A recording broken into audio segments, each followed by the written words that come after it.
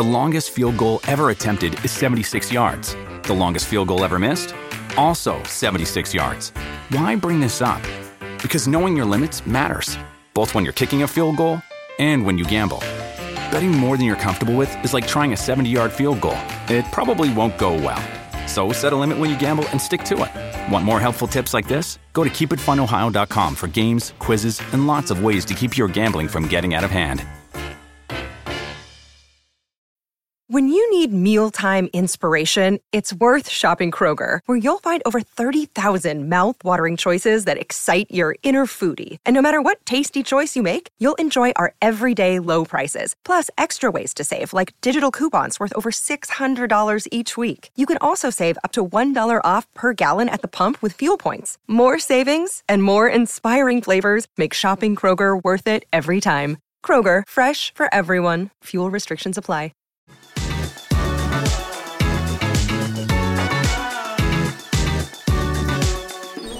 Hello and welcome to the Aston Villa Fan Show, the episode where you get to set the agenda and ask us questions, share your thoughts on all things Aston Villa. This is basically a phone-in style show, isn't it? But people are going to come on to the podcast and chat with myself and John Townley. It's similar to the Q&As we do, obviously, that we'll go down various tangents, but we get to speak back and forth with the person rather than just reading a tweet. So this should be hopefully the start of a series that we do every couple of weeks maybe on the channel. If you want to get involved after having watched this episode, if you think, oh, I want to go on there and share my views, all the information you need will be in the description down below on YouTube or on the various podcast apps. If you scroll down, there'll be an email address, which is my email.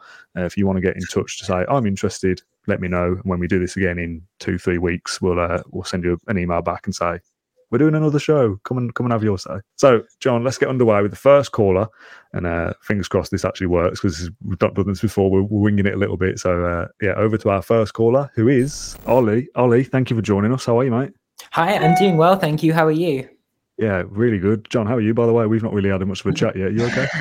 No, I'm good, thank you. Yeah, nice to get some Villa fans, hopefully supporters of the Crown Root podcast as well, on the show to give their opinions. We haven't done this before, so this could go any which way. But yeah, nice to see you, Ollie, as well. Ollie, are you here with a question, a comment, a thought? What do you want to share with us? I was thinking, I moved out from Birmingham to the United States, and I was just thinking how much upside potential there is to get Aston Villa as a brand over to the US. And so I was thinking how cool that would be, because where I am, everyone's a Tottenham fan for some reason. It's not even Man City, it's not Man U, it's just Tottenham everywhere. The Premier League is getting so widespread over here. I think it would be just awesome if Aston Villa can take this opportunity as it's spreading so quickly. And I think getting this Adidas kit manufacturer through would be amazing, because you know, you walk into the shops here and you see like Newcastle, and seeing Aston Villa on that rack would be good for the brand. And so I'm really hoping they can tap into this huge, like, expanding market over here.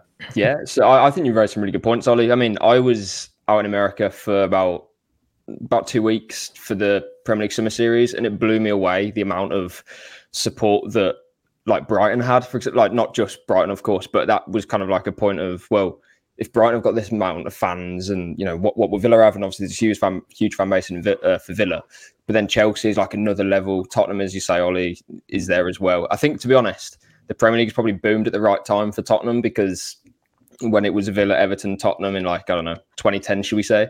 Obviously Tottenham went beyond and have been in the Champions League for many years since then. I think that's probably coincided with it. I don't know if it's a thing of American fans thinking, I don't want to support the same club as everyone else, be it Chelsea, Man United, Liverpool at that point, and then it was then Tottenham, or maybe Man City as well.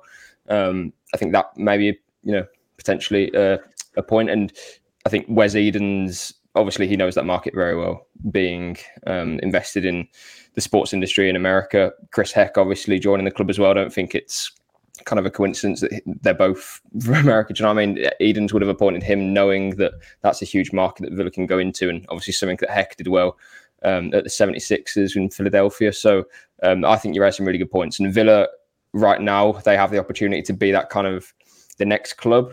I know that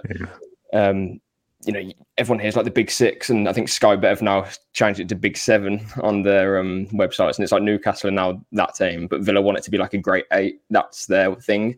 So if we can basically add on to become the eighth team, then in America, yeah, you're right. I think there's a huge opportunity, and there is already a big fan base over there. Dan will say, like, we've already had loads of comments and stuff for people who want to come on, like yourself, Ollie, who are actually living in America. Yeah. But yeah, it's a huge market, as you're saying.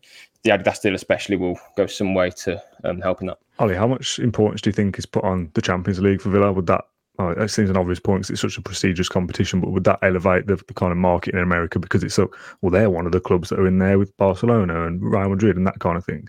Yeah, for sure. I think, the Champions League, even for people who don't necessarily tune into the Premier League, but they tune into La Liga and the Bundesliga, I think the Champions League is kind of where they all intersect. And so I think even just getting Villa's name in, and if we can get the timing with getting Aston Villa as part of like Adidas, having all that happen at the same time, I think would really, really go a long way. Just in terms of especially profit and sustainability as well. I think, if we can get into the Champions League, I think you guys might have done a podcast at some point on how the pure like money amount of being in the Champions League isn't necessarily as much as you would expect, but then all of the other things that come with it would be amazing. And then, I think the Champions League would be great just as a fan as well to, having Real Madrid come to Villa Park would be something else. So that's mad, isn't it? I'd love that. No, I think you've hit a good point there as well, Ollie, because it is, as you say, it's the Champions League, but it's the eyes that are on the Champions League. Like worldwide, the Champions League's just huge. Like, I don't know, me going out, I don't travel often, so this season has been like a big thing for me. So going to like Warsaw, for example, in Poland, Champions League nights over there were huge, probably because their league is, it is quite small compared to obviously like the top 5 leagues and maybe in the top 7 in Europe. But yeah, it's the eyes that are on the Champions League that allows for that revenue in terms of commercial sponsorships, and things like Adidas will obviously help that. But yeah, Villa being on the main stage, that's the opportunity for them to make more money, which is of course what will take the club forward. I also think even little things like, I think for the first half of the season, we obviously were completely, doing amazingly, and not that we aren't now, but the first half of this season is some of the best results we've seen in my lifetime for sure. And even just the fact that was so unexpected from the start of the season started to kind of make waves over here. People would come up to me, like friends, knowing I'm a Villa fan, but knowing nothing about the Premier League, going, I've heard that you're like Aston FC or whatever. Like, they're doing quite well, aren't they? Aston FC. So, Thank you very much, Ollie, for being our first ever caller on the AVFC football, whatever I'm calling this, fan phoning thing. Thank you for getting involved, mate. Our first caller, John, how was that? That was all right, wasn't it? Went better than we thought. I don't know what we thought before, Dan. Yeah, Ollie spoke really well and he raised some good points, stuff that we've spoken about, in a small capacity, I suppose. But this is why the fan phone is good, because it kind of allows us to elaborate on subjects that we don't know if fans will be caring about, but clearly Ollie was, and the rest of the USA audience. That's really good points raised by him. Our next caller is Ulla from Sweden. Hopefully I've pronounced that correctly. How are you, sir? Are you okay? I'm very good, and thanks for calling me sir. It makes me feel almost as old as Matt Kendrick when you say that. So, what do you want to share with us? A question, a comment, a thought? What have you got? I read something that John wrote about the international expansion, and it was a piece written about the clubs that we're already working with, and of course that's a good way to attract more people. But I wanted to discuss other ways that we might or might not know that Villa wants to expand their fan base. So I looked up a couple of stats that I found on FootGoal regarding sort of followers that all of the different Premier League sites have on the different social media. And Villa is in 8th place with a combined 15.6 million followers across their platforms. Man United, no surprise, is number 1 with 216 million. And Tottenham in 6th place have 94. So the drop-off between Tottenham at 94 to Villa at 15.6 is huge. So clearly, we all know that football nowadays is business, and we need to increase the revenue. And of course, the way we're doing in the league and hopefully getting into Champions League will help with that. But do we know any other ways that the club is trying to expand the reach globally? Has there been anything said about it? And if not, what would you guys do in order to expand the reach? This is kind of Chris Heck's job, maybe half and half. The first half is to obviously make sure Aston Villa as a football club in terms of business is going well, but they need to be a global brand. And having Nassef Sawiris, the richest man in Egypt, one of the most richest people in Africa, and then Wes Edens as well, someone who knows the sports market as well as anybody in the Premier League. I think you couldn't ask for better owners to help Villa. I think it's difficult because Villa have been, we've struggled, haven't we, really? Even 12 months ago, we were, well, not 12, 14 months ago, we were on the cusp of relegation under Steven Gerrard. So we haven't been very successful. We've been in the Championship, obviously, for quite a period of time as well, 3 years? And as we said to Ollie, it was almost since Villa kind of fell out of Europe and kind of descended from there.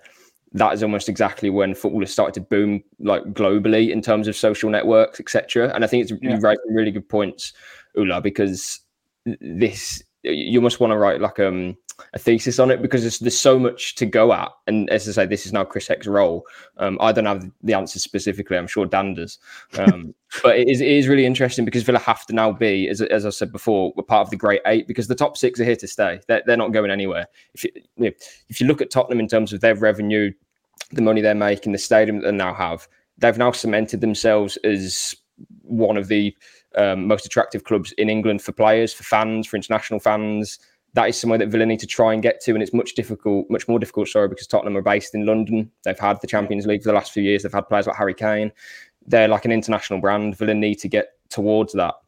I don't think there's like any easy way of doing it, but on-pitch performance is obviously going to help. As we said, being in the Champions League, even the Europa League, being in Europe for a sustained period of time, that's, everyone's eyes are on you then. And being in the Premier League helps, but you need to be successful. No one is looking at Crystal Palace and other teams towards the bottom of the table, I suppose, where Villa were even before they were relegated. And there's so many teams that you'd pick otherwise than Villa. Why would it be Villa? It would almost be like a random selection apart from maybe like the colour of the kit. So now Villa need to be successful, and that will help attract more eyes, which brings in more money, which makes it more sustainable going forward. As I say, Tottenham is the prime example. And I'm probably going to go on a tangent here rather than what you've asked about, but the concept of getting new fans, like, what does that actually mean? It's two things, isn't it? It's people that currently don't support Aston Villa, and how do you hook them into the sport of football to begin with and get them to support your club is an interesting concept. Or it's cultivating the next generation along, isn't it? Like, I've got a son, he's 1. It's going to be a long time before he starts contributing some money towards this football club, isn't it? So how do you kind of grow that fan base? It almost goes against everything about the traditional, you've got to live around Villa Park, you've got to go to every game to be a proper fan and all this stuff. We actually need to branch out to people who maybe have never been to a Villa game before and get them buying shirts and stuff. And how you do that, I don't quite know, but you mentioned Spurs, John. I saw a picture at the weekend of a lot of Asian supporters at the stadium for Son. You almost need that kind of global brand recognition of they're there for an individual player or a moment, like you've won a trophy or something. They kind of jump on the bandwagon, for want of a better phrase. That's how you're going to generate more fans, because you've got the catchment area of Villa Park and the surrounding areas of 40,000. But to get new people involved kind of goes against that traditional idea of you have to branch out at some point, and you can't just rely on my son and his son, because that's going to take 40, 50 years for them to come through. You need to get new people, and that idea of supporting a new club if you've not been around before, it's this kind of tourist idea, isn't it, that people don't like. But at some point you have to branch out of your confinements of your area, I suppose. Well, and I think also there's something to go about saying creating the ambassadors. So I mean, in Sweden, for example, we always talk about Mellberg, and he was back at Villa Park last year, and he's the coach for the team that my son plays for, sort of youth soccer for the club where he's at. So, but it would be great if you could start using these ambassadors. And I also want to give a shout out to all the local Villa fan clubs. I mean, we have one in Sweden. It's 724 members this year. It's up 27% versus last year when it was 569. So, but it's still only 700 people. But out of those 700, about 60 to 80 travel to Villa Park every year together to see a game. And that's how you also create the community. And, there's always during the games on Facebook, we write comments. And how about the referee can't see, drawing the line on Bailey's foot instead of someone's other parts of the body. So, it's all fun and banter when it comes to that stuff. And I think those ambassadors, whether it's old players or just the local communities, I think they can also do quite a lot in order to expand in every part of the world. Yeah, I think there probably is more that Villa could do or can do there. And it's interesting you mentioned that as well, because like pre-season thing, I don't think that's important. I don't know where Villa will be going this summer, but when they went to Florida, there was loads of South American fans, and they all wanted to see Emi Martinez and Emi Buendia, and they were Luis. And it kind of shocked me. I was like, oh yeah, of course. Like having a World Cup winner probably does help, doesn't it? Yeah, it's not literally their part of the world, but around there's like a huge base of those supporters, South American people. So you kind of. We need to open our eyes up. Not you, Ula, because you're not from Birmingham, but we need to open our eyes, and I think that happens with the club as well. And as I say, I think Chris Heck coming aboard, whatever ideas he has, there'll be better ideas than what we would have. I'm pretty sure. I know he's. Don't sell yourself short now, John. I know he's come under fire and stuff recently, but it's having that kind of that diversity of ideas, right? That's exactly what it is, and that's something that will take a Villa far. It just needs to happen now. And again, sorry, we don't exactly have the answers, but it's definitely something that if we ever get the chance to speak to these people. No, but it is important, and I think the club talked about the three different, so like internal, local, and global, or something to that effect.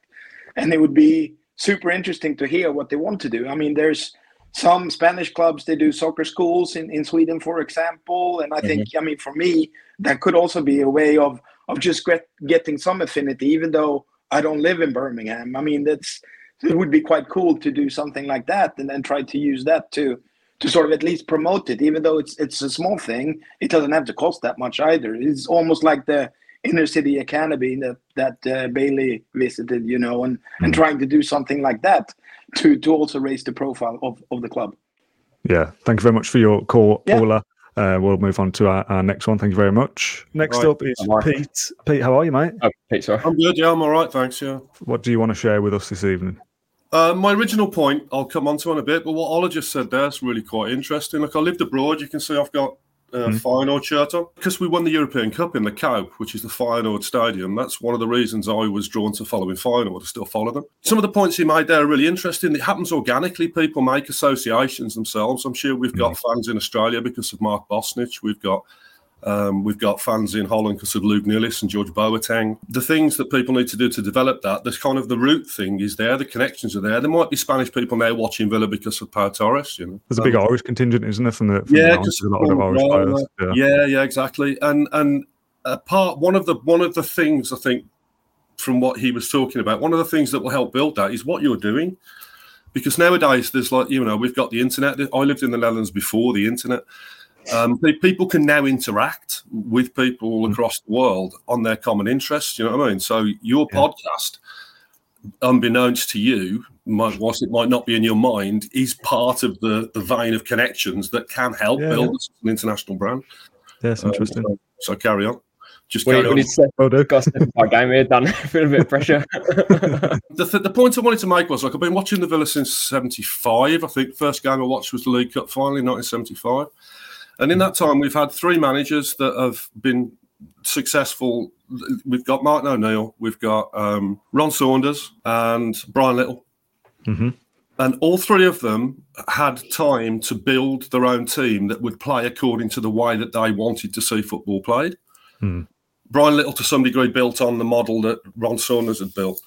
But the previous three have all been scuppered by a certain chairman that we had and sort of background stuff. And I kind of just want to say, look, what I see happening at Villa now is just the best I've ever seen, because we've got a manager who's above those guys. He's probably akin to Ron Saunders, but he's an absolute genius football-wise. Mm. Genius is people who see deeply and understand to the level he does generally don't get understood up front. The effect of what they apply comes out, and then people start to believe.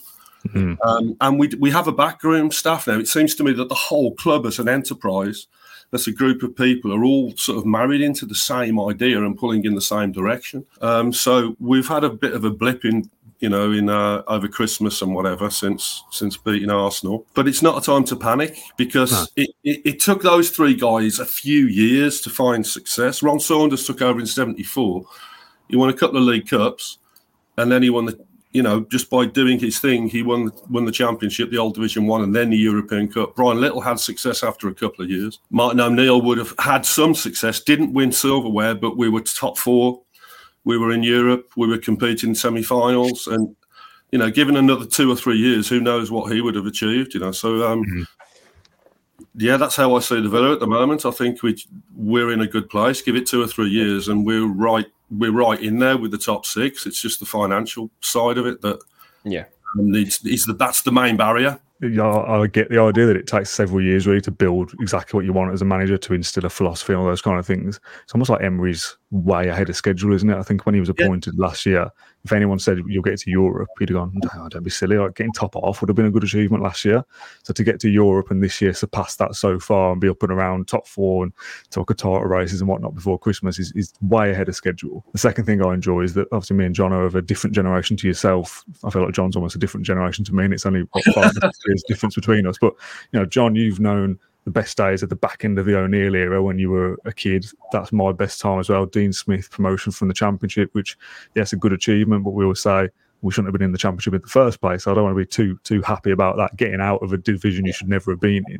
So when someone of your age, I don't say your age as if you're ancient, I don't mean that. But for somebody who started watching Villa in the 70s, for you to say that this is the best time for Aston Villa as well, kind of vindicates when we say it, because I always feel like when we say it, people go, well, they're young, they didn't see that win the league in the 80s and all that kind of stuff, didn't see the success of the 90s.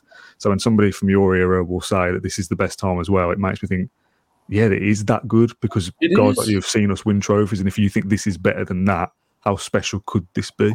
Exactly the point. Yeah, when I look at the cohesion behind the scenes, I've not seen that before. I think the key point is that you've mentioned there, Pete, as well, is United's a genius. We know all of that, and I feel like most football fans who are switched on would understand that as well before he even came to Villa. But the key difference, as you mentioned there, is the backroom team that he's got. He didn't have that at Arsenal. He had it to an extent at PSG, and he succeeded at PSG. He succeeded at Sevilla. He succeeded at Valencia.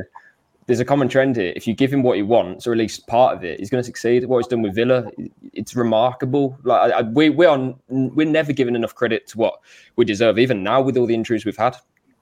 It's shocking that we don't get the attention that we deserve, or that Emery deserves specifically. And it's credit to people like Damian Vidigani and Monchi that they're doing well too. But these are all guys that Emery wanted, and Nassef just said, yeah, you have the keys, you run the football side with those guys. And there's a business side as well. It's almost like 2 different entities at the moment with Villa, which, maybe that's an issue moving forward when Emery goes, what happens then? But while we have him, and hopefully that's for a long time, you are right, and you've said before, Dan, surely success comes after this. If it doesn't, then what do we do? Yeah, exactly. If this doesn't work, it'll never work. If this is the best manager, Pete's seen, and you've named some top managers there yourself, I'm sitting up thinking, okay, well, I know that this should be the good times for Villa fans now. And again, with the owners we have, hopefully that's a continuation for years to come. But under Emery specifically, and the people that he's surrounded by, you're right. This can't fail, surely. Right, Pete, thank you very much for your call. We'll move on to our next one. Thank you very much. Cheers. Mike, you're our 4th caller on the Aston Villa fan phone-in. You've got a microphone as well. Here we go. Love this. Yeah. I'm good. How are you guys? Yeah, excellent. Where are you from?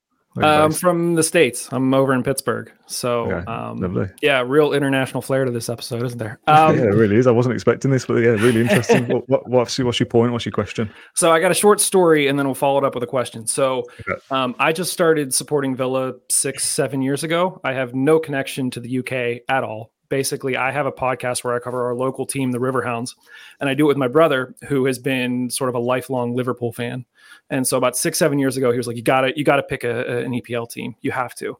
And so at first I was like, I'll just take Arsenal. Sure. Like, give me Arsenal. And really happy. I went back on that like the following week. I was like, I don't want to do that. That's terrible. So I start doing my homework. I start looking around, and I'm like, okay, well, Villa recently promoted. You got this Grealish guy who's a local guy. You got Dino, who's a local guy. If you weren't far removed from having Acorns as your sponsor, which made me think of like UNICEF with Barcelona, like back in the heyday. I'm like, this is a club that's like headed in the right direction. This feels right. So I said, I'm going to do Aston Villa. And everyone I know is like, no, come on. They just got promoted. Like, what are the odds?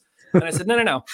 And as I'm watching matches, I realize I'm enjoying there was almost no pressure at that point. As long as we weren't going down, it didn't matter who we were facing. It was just, there's a chance we can take some points. And if we don't, like, no one's really expecting us to, no big deal. I'm talking to my brother, who is a Liverpool fan, and after every single game, he's a nervous wreck, regardless of how well they played, because I realized he was more afraid of them dropping points every time they step on the field from the beginning of the season, because he just assumes they're going to be in a title race. So he's a nervous wreck the entire game. And I'm going into every game going, this is going to be great. We dropped 7 goals on Liverpool during that one season. So my question to you is, now that Villa are in the top 4 and we're talking about title chances, as you guys watch a match, are you of the mindset that you go into every game afraid that we're going to drop points, or are you more excited at the prospect of winning? Oh, that's a great question. I think me and John are on both sides of the coin here. I think you're scared.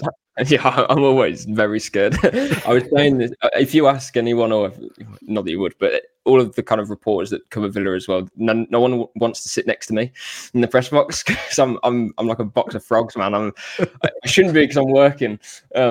But I think you are right. I said this to my dad actually the other day, so it's interesting that you bring it up, Mike. But I mentioned that I think if I was covering Villa, or being as a fan, if we were like sort of mid-table, because we had a couple of seasons in mid-table, as you mentioned, pressure's off in most games. Obviously, you want to win the games that you're supposed to win, but every other game felt like a bit of a free hit if we were going to Chelsea or going to Liverpool, playing them at home even.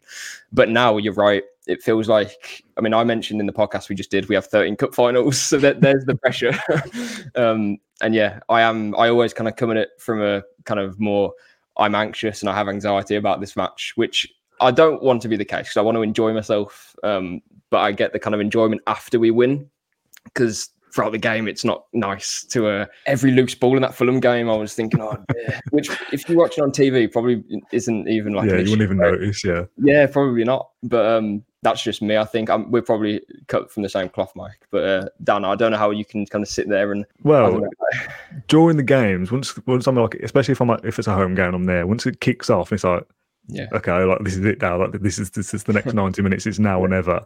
And in that one isolated game, I do have that kind of feeling of, especially for Man United, the most recent home game I was at. It was like, oh, okay, if we lose, this is bad. And I felt that kind of energy of, this is a serious thing.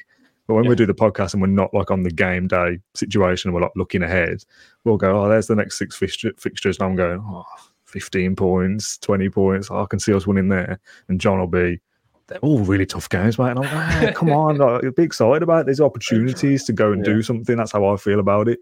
But during the games, especially as they start to go on, I do share that kind of sense of dread of, if we mess this up, it's a bad thing. But I also feel like every so often we need to take that step back and realise what this season is and how good we're doing. Like almost losing the enjoyment of being in a top 4 race by being super stressed out about every game is probably not the greatest way to go about it. But that's football, isn't it? I feel similar to how we were in that promotion season, in a weird way. It's like a fear of not wanting to be hurt. You don't want to get to Wembley and have that experience again. You don't want to get to the Palace game and have an experience of not getting Champions League, and Man United do it instead. So every game and every moment, you just kind of you get worked up about. But it shouldn't be the case. I need to take some. I think I said to you, Dan, I need to take some sedatives after that Fulham game. I think I pictured that. Thank you very much for your question and your story. Greatly appreciated. We'll move on to our next caller. Thanks, guys. Toby, I recognise that when you first joined the call, you weren't wearing a Villa shirt. You are now. Now I am. Now I am. I had to put the big guns on. How's your day been? Yeah, good. Thank you for asking. What do you want to talk about? Well, I just kind of wanted to have some like hopeful thoughts and put some good positive air and talk into the air. So if it is all the stars are to align and we do get that magical Champions League spot, who do you really think we need? Where do we need to sort of strengthen our squad, and what sort of players do you reckon we'd be looking at? Because I think for me at the moment, obviously, I think we've got good depth. Obviously, apart from our injuries, I'm really happy with the depth of the squad. So I was just wondering, kind of like what sort of players you'd be kind of expecting to come in to really deepen our squad for those Champions League games. Firstly, it's going to be an interesting summer because of whether we get Champions League or not. We need to obviously be in a position where we can spend money, and to what extent. Villa will release their accounts next month, I believe. So that will be interesting to kind of look at, and that won't tell us the full picture of exactly what's going to happen. So in terms of budgets and stuff, we don't know. And to be honest, I don't think Villa know exactly yet in terms of it will depend on if we get Champions League, most likely. So I think still, you can talk about positions though, and I think right back is probably one area. I think everyone would say that. Emery has said himself that he kind of sees Konsa and Cash as basically two different options. They're both right backs. Well, Konsa's a centre back, but you get my point. He wants to play Konsa if it's like a game where Villa need to be more defensive, I suppose, and then Cash if he sees more of an opportunity for him to go forward. So I think either or position there in terms of will he bring in a right back who can do a defensive job, or can he bring in a right back who can go attacking?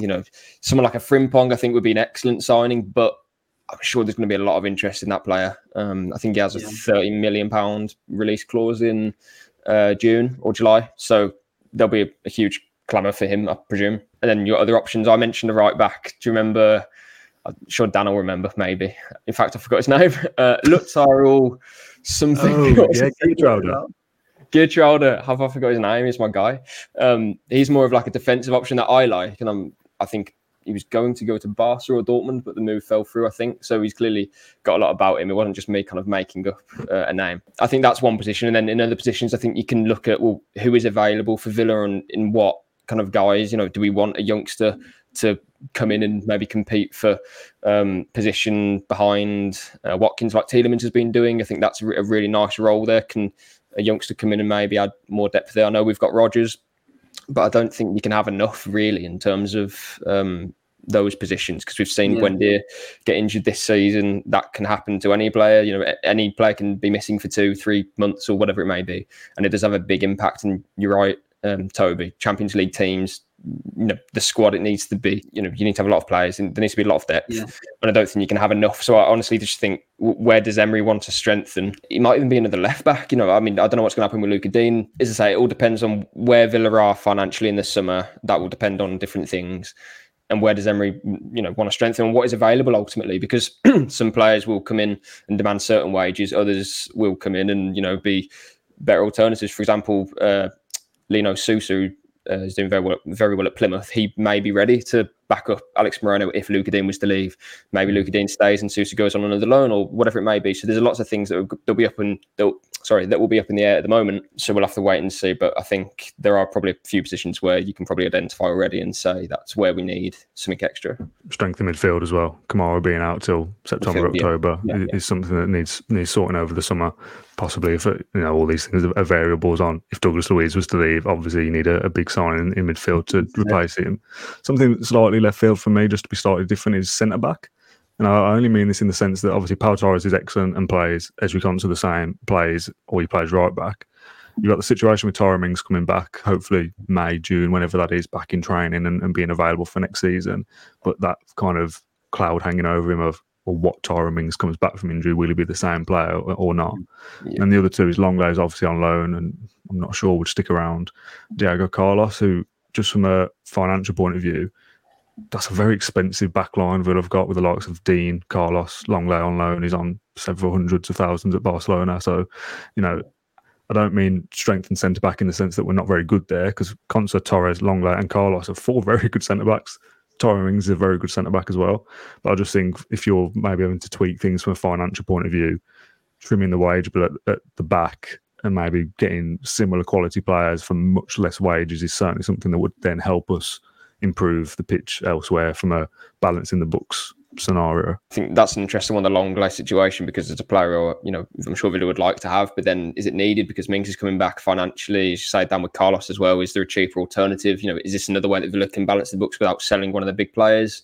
All of those things will kind of come out, I suppose, in the coming months. But it'll be an interesting summer, whatever happens, I suppose, in the last 3 months of the season. Right, Toby, thank you very much for your call. We'll move on. Dal, thank you for waiting around. Sorry, it's been such a long time to get through you. How are you, mate? Everything well? That's all right. I'm good. How are you guys? Yeah, all good, excellent. What's your comment or question that you want to share with us? I'm not quite international, but I am from Wales, so that's kind of... I actually won the FPL league last year, the Clown Blue one, and he sent me this poster. Nice. Oh, nice. Well, congratulations. So my question is...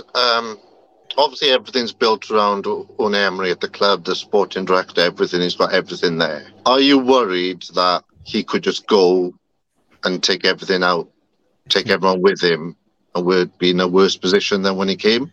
We get this question quite a lot, don't we, John? I will say, the Welsh accent saying Unai Emery is delicious. I love that. It sounds rolls off the tongue in the Welsh accent. Yeah, we get this question a lot, don't we? Because the whole club is built around him. If he was to be pinched by Barcelona or Real Madrid or whoever, Bayern Munich, possibly looking for a manager in the summer, which I don't think these things will happen, but the scenario is there, right? They're big clubs, they're massive institutions. If they come for someone like Emery, where does that leave Villa?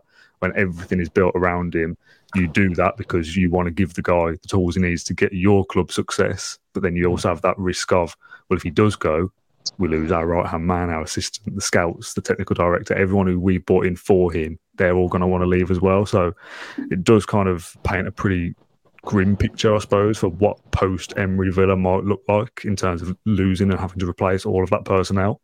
What I would say is I hope that's a long time away before we have to deal with that, and it's off the back of Villa being successful with him. And if that was the case, that let's say Villa win 3 trophies under Emery in the next 5 or 6 years, you would like to think that his replacement and the staff that come with him are also of a good level to be able to fill his shoes, for want of a better phrase. Where I look at it is I think, well, Emery is come to the club. He's settled in Birmingham, which, you know, I know we joke about it sometimes, but for some Spanish people, that might not be their kind of ideal destination to live their lives for the next 5 years or something. So I think if Emery, you know, he comes and he says to Monchi, you know, come here because I'm going to be here for a long time, says the same thing to Damian, the same thing to the scouts. They need reassurances that is going to be the case, because if Emery left in X amount of time, that's a short period, they'll say, well, why did you bring me here for? Because they're all his, I don't want to say his friends, but they all get on well. They all have good working relationships, but they all know each other, and they all respect each other as well. And I don't think it would be a wise move for Emery to then suddenly. And by the way, this isn't Emery. It's not his personality. It's one of the most respectful people that I've ever met in terms of the football industry, like genuinely. For him to then kind of just say, all right, I'm off now, and you guys will have to get jobs elsewhere because X club isn't going to take you on as their technical director because they've already got one. It's a bit like, oh, okay. And I know it's a bit cutthroat football, but I don't expect that from Emery whatsoever. So I think that's one part of it that people probably don't look at. The other part of it would just be, well, as we've said before, he's getting lots of success at Villa at the moment. Why change that for a risk at another club when, I mean, he's not, you know, particularly old for a manager either. He could probably do this job for another 20 years. Like, does he have to suddenly jump ship to another club when he knows that if he wins trophies, if he gets top 4 with Villa consecutively, that sort of stuff, his stock's only going to increase. So, yeah, and my third point on that would be, I don't think he had anything else to prove to a club like Barcelona, Real Madrid, Atletico, all those clubs. I think if they wanted him, they would have gone for him by now, because I feel like it was only kind of the football fans in England who didn't really appreciate him, and everyone else kind of knew exactly what he is, and people in Europe couldn't kind of sing his praises high enough. And as well, he went to a club like Villarreal, not to be disrespectful, but again, he probably could have gone somewhere better and bigger. He might have used that as a stepping stone, but I think Villa is now, he knows he can be sustainably good. Again, the financial side is something that he might have to manage. We may have to sell players. We don't know yet. But if that is the case, well, then he's got Monchi, he's got Damian that he's going to be working with to improve his team. And again, this sort of stuff looks good in his CV, even if he has to kind of struggle with that stuff, and he still has success. So for me, I don't see a way in which he suddenly thinks, oh, the grass is greener over there, because I don't think that's how he operates. I think we've all said it before, there's certain managers who suit certain clubs, and Emery is definitely one of them.